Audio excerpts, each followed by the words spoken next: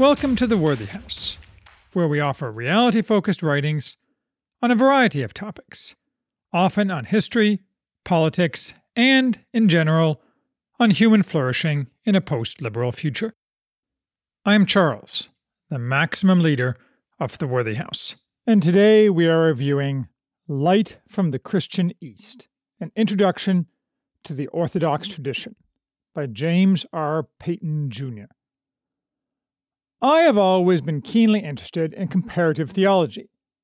However, as a recent adherent to Eastern Orthodoxy, I approach analysis, as opposed to knowledge, of Orthodox theology as presumptively above my pay grade. This book combines both. Written by James Payton, a Protestant academic, Light from the Christian East is a fairly accessible text meant primarily to introduce Western Christians to Orthodoxy, and to challenge them to understand and appreciate the Christian faith better through a grasp of orthodoxy. Payton wrote this book to encourage what might be called dialogue. As he concludes, I pray that this volume will enable some Western Christians to open themselves anew to the Christian faith through the insights of the Orthodox brothers and sisters. Nothing wrong with that, of course, but let's not use the term dialogue, because for very good reasons, dialogue has lately acquired an odious reputation. What it almost always means in a Christian context is that some group of modernist heretics uses a pleasant and reasonable-sounding request for dialogue as a wedge to begin formal rejection of some long-settled part of Christian faith, in order they may more fully abase themselves before modern sensibilities and thereby ensure their social respectability in the eyes of the acolytes of Baal. In this oft-repeated scheme, a faithful Christian's refusal to engage in dialogue, that is, his refusal to agree that any given doctrine can be changed, is used as conclusive evidence that doctrine should, in fact, be changed. And if he does agree to dialogue, but then after hearing what his interlocutors have to say, refuses to agree the faith should be changed, this means discussion, meaning threats and insults, must continue until he does agree to change the faith. The beatings will continue until morale improves. Heads I win, tails you lose. This transparent malice seems like it should never work, but it works all the time. It has destroyed all the mainline Protestant churches, and is well on its way to destroying Roman Catholicism. I expect it succeeds because many of those of whom dialogue is demanded, the leaders of churches, are in fact in agreement with the heretics and looking for a climb down. They are weak men and women who, whenever some meaningless modern epithet such as sexist or homophobic is thrown at them, run for the hills, rather than doing what they should do, which is punch those who demand dialogue in the face. And, of course, when the target doctrine is, sooner or later, changed, dialogue on that topic, if it might reverse the change rather than extend it, is suddenly deemed unthinkable, retrograde, and evil. The new cretinous morality is imposed as absolute and unchangeable. You can be sure, for example, that those who rule the Episcopal Church now aren't interested in dialogue about whether female priests should be defrocked, or, to take a much more important set of doctrines, changed earlier, whether divorce and artificial birth control should be again forbidden. No, the arrow of dialogue only points one way. Fortunately, this is not Payton's type of dialogue. Nor does it appear likely that the Eastern Orthodox churches have any interest in such dialogue, although all believers have to be on guard against the roaring lion who pushes it. Payton himself is a Protestant in the Reformed tradition, a professor, now retired, at Redeemer University in Canada. His career revolved around the Christian East, its history and theology, both ancient, Byzantine, and modern, Eastern Europe, with a common denominator being orthodoxy. Payton also studied the Church Fathers, writing, among other books, a condensation of Against Heresies, the classic work by the 2nd century theologian Irenaeus. Thus, he's well qualified to write a book of broad comparative theology. Still, this is a tricky business, for on many matters there's wide divergence among Western Christians, and it's impressive that Payton can avoid the extremes of lumping disparate ideas excessively together and getting lost in the details. Still, there is necessarily some simplification. He does not cover the Oriental Orthodox, for example, such as the Copts. This book is a gateway, not the final word. Light from the Christian East is written for the educated Western Christian layman who has little familiarity with orthodoxy. Anyone not well-versed in Christian basics will be largely at sea reading this book. Still, Payton provides a base of necessary knowledge, beginning with a good historical overview of Christianity's beginnings, as embedded in the cultures in which it arose. Crucially, in the eastern part of the Roman Empire, this meant that Christian thought often revolved around interaction with Greek philosophy, especially Platonism, though Payton is at pains throughout the book to reject the claim that orthodoxy is tainted by Greek thought. In the western part of the empire, theologians such as Tertullian, who famously said, "What has Athens to do with Jerusalem?" ignored Greek thought in favor of the Roman emphasis on law. There was still only one church, of course. This was a matter of emphasis, not of doctrinal belief.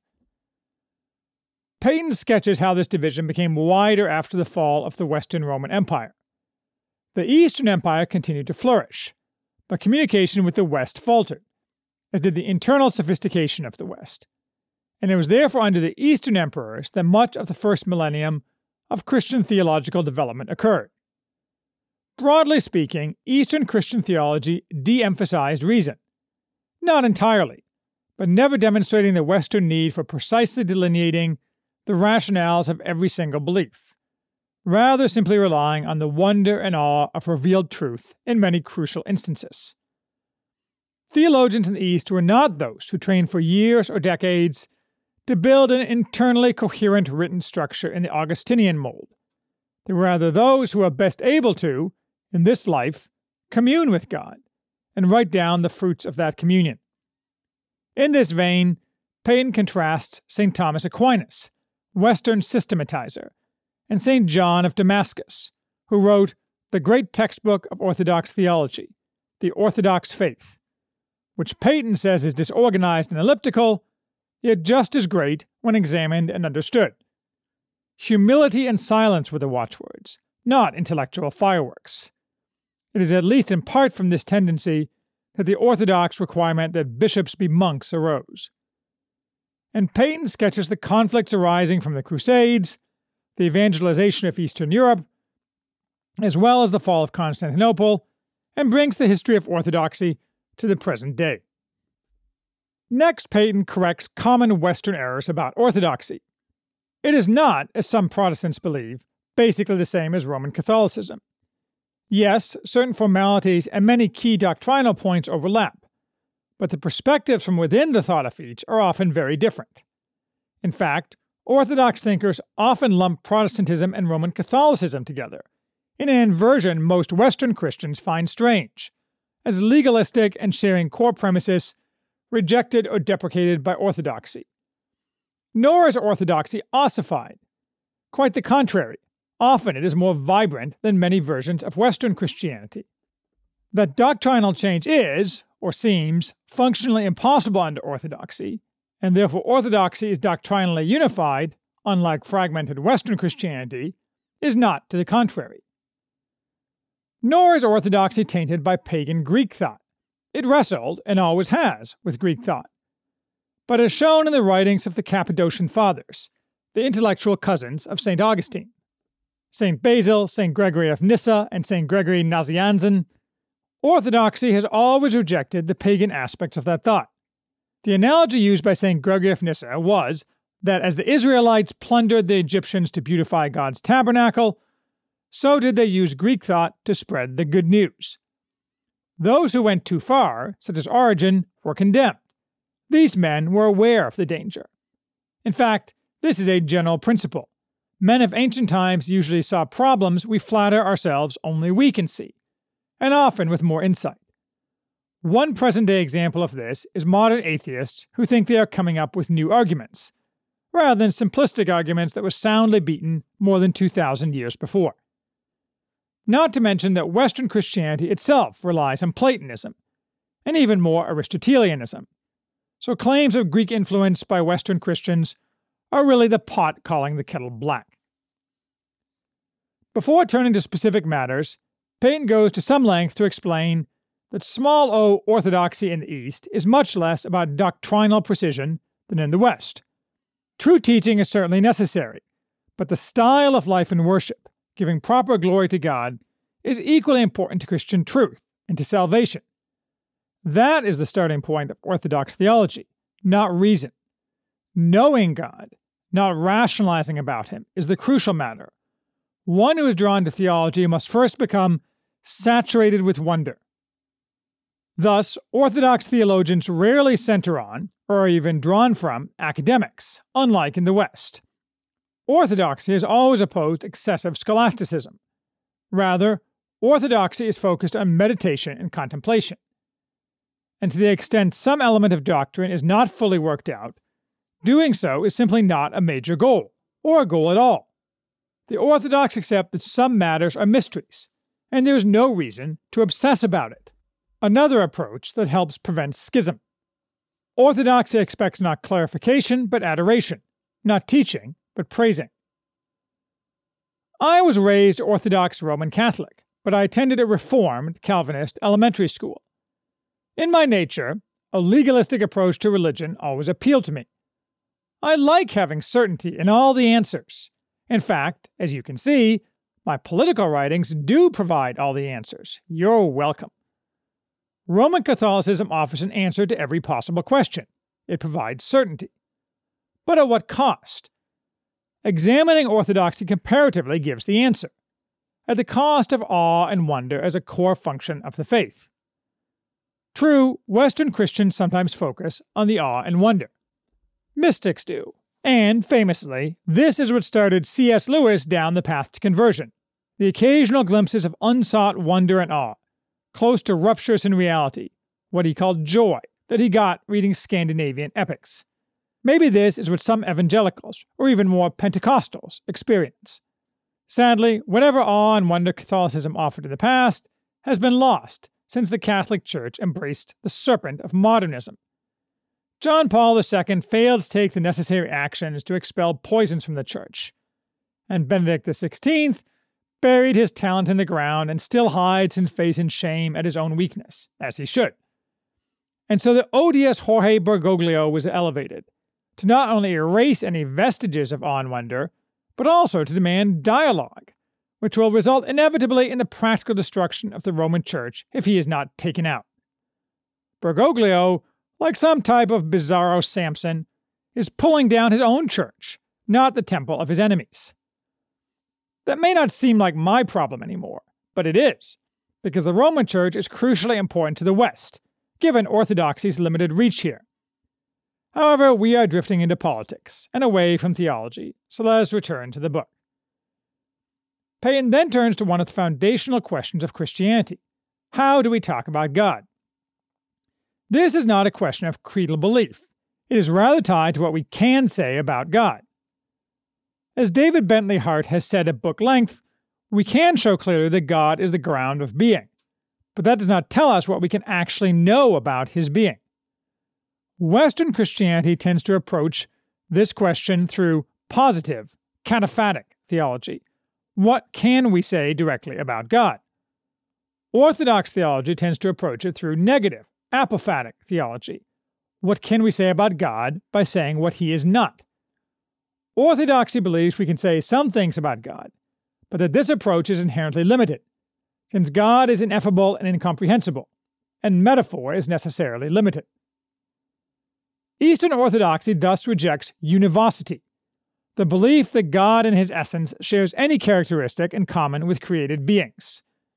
Univocity is the rock on which, some argue, Western Christianity foundered, by laying the groundwork for viewing God as demiurge, and therefore making possible the Enlightenment and its consequent evils. Apophatic theology, on the other hand, while not inherently incompatible with cataphatic theology, usually leads practitioners to contemplation, sometimes to complete mysticism, but certainly away from bean-counting and hair-splitting. The favoring of apophatic theology also lies at the root of the crucial Orthodox distinction between God's essence, which man can never approach or grasp in this life or the next, and his energies, God's actions that are still God, but which man can approach, on rare occasion, in this life, and to which he'll be fully exposed in the next. Payton in this context also discusses the complex thinking of East and West on the topic of grace, which the Orthodox view as a manifestation of the uncreated energies of God, and thus God himself. Given that God's essence will remain forever outside our grasp, Payton narrates how Orthodoxy believes that God has nonetheless assigned each created thing, from rocks to men, a logos, what each created nature ultimately is, and is more fully to become in God's creative intention. The purpose or goal of each logos is its skopos, and ultimately, the skopos of each created nature is communion in the divine energies. That is, each created nature is increasingly to dwell in and be transformed through communion with God. In Eastern Orthodoxy, nature and grace are not distinct. There is no such category as supernatural. Humanity is the highest expression of God's creation, but all nature participates in the divine energies. From this, although Payton does not conclude it, it seems to me we can logically conclude that our pets likely participate in the next life. Narrowing his focus, Payton turns to humanity. Mankind is uniquely privileged in his logos partaking, unlike any other created thing, of both the spiritual and material. Moreover, he's assigned the privilege of mediator of creation and made in the image of God. Though in the usual pattern, the precise parameters of what this means are not a major Orthodox focus. Of course, man fell in the disobedience of Adam, but the Orthodox do not impute this sin to Adam's descendants, which means they reject the Western conception of original sin. We children of Adam suffer consequences from Adam's sin, to be sure, but our only guilt is our own individual sin. We suffer corruption as the result of death and other suffering. But human nature is not depraved, as many Western Christians would have it. Our logos and skopos remain unchanged, and our natural will still impels us to God. Salvation, the crucial matter for all Christians, is an area with significant differences between East and West. In the West, the focus tends to be on Christ's suffering, and on arguments about why his death was necessary for our salvation. But in Orthodoxy, Christ's death, and his subsequent descent into Hades, is depicted as a victorious battle, where the King of Glory, as the icons name him, usually omitting the common inscription in the West, Inri, smashed the devil and his works. This is very well covered in Metropolitan Hilarion Alfayev's Christ the Conqueror of Hell. Christ, as the last Adam, thereby led man back to his proper logos and skopos, conquering sin and making all things new, reversing the corruption of death to which sin had led. Substitutionary atonement and similar other dreary, counterintuitive ideas have no place in Orthodoxy. If Christ did ransom us, he did it as part of defeating Satan, and again, the specifics are not crucial. For the Orthodox, therefore, Christ's resurrection is much more the focus than Christ's death. The Orthodox celebration of Easter is overflowing with joy, the joy of triumph in which we all participate. That salvation we have been granted, for which we are now eligible, is literal union with Christ, the end God intended for humanity from the beginning, theosis, a type of deification, union with the energies of the Trinity, the divine uncreated light. This is not a swallowing up of the individual, as in some strains of Buddhism, very much the opposite. The Transfiguration, an event extremely important for the Orthodox. In church, my family sits below a large half-dome icon of the Transfiguration, more so than for Western Christians, prefigures the state, which, of course, we cannot understand in this life, although some saints have been given a taste. God's essence will remain forever remote from all creation, but not his energies. In the West, this idea of divinization is regarded as bordering on pagan, and is usually rejected in favor of, on the one hand, harps and clouds, or on the other hand, a claim of simple ignorance, that we see through a glass darkly and can have no real concept of our future state. A range of other topics round out the book. The author talks about the crucial importance of the church and of individual church communities, where collective worship is taking place with the actual literal presence of both the angels and those who have already reposed in Christ, whose icons depict their presence, such that the church is opening onto eternity. The Orthodox see the boundaries of life and death as more porous than modern Western Christians, heavily tainted by materialism, do. Those in eternity are here. Monks, in fact, apparently often see and interact with them, and we can ask them to pray for us just as we might ask any other Christian. Payton also covers icons, central to Eastern worship and far more than simply books for the illiterate, the medieval Roman Catholic rationale created in response to claims that religious art encouraged idolatry. Because of the iconoclastic controversy, the East early developed sophisticated analyses about art missing in the West: scriptural, Christological, and logical. It has always interested me that Orthodoxy forbids depictions of God the Father and God the Holy Spirit, since both are pure spirit, but encourages depictions of the Son, for he had a body that can be depicted, and in fact that incarnate body is a living icon of the invisible God. Thus, the Orthodox icon of the Trinity, commonly found, depicts the three angels who visited Abraham and Sarah, viewed as a manifestation of the Trinity. They sit around a table being served by Abraham and Sarah, looking at the viewer. And what is not obvious until pointed out, the viewer is being invited to sit at the fourth open seat at the table, the one that faces him. This is probably my favorite icon.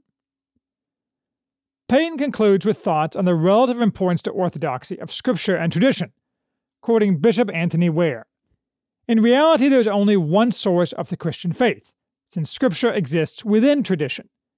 And he adds thoughts on prayer, especially the important Orthodox goal of prayer being as constant as possible, often through the use of the Jesus prayer as a nearly subconscious device.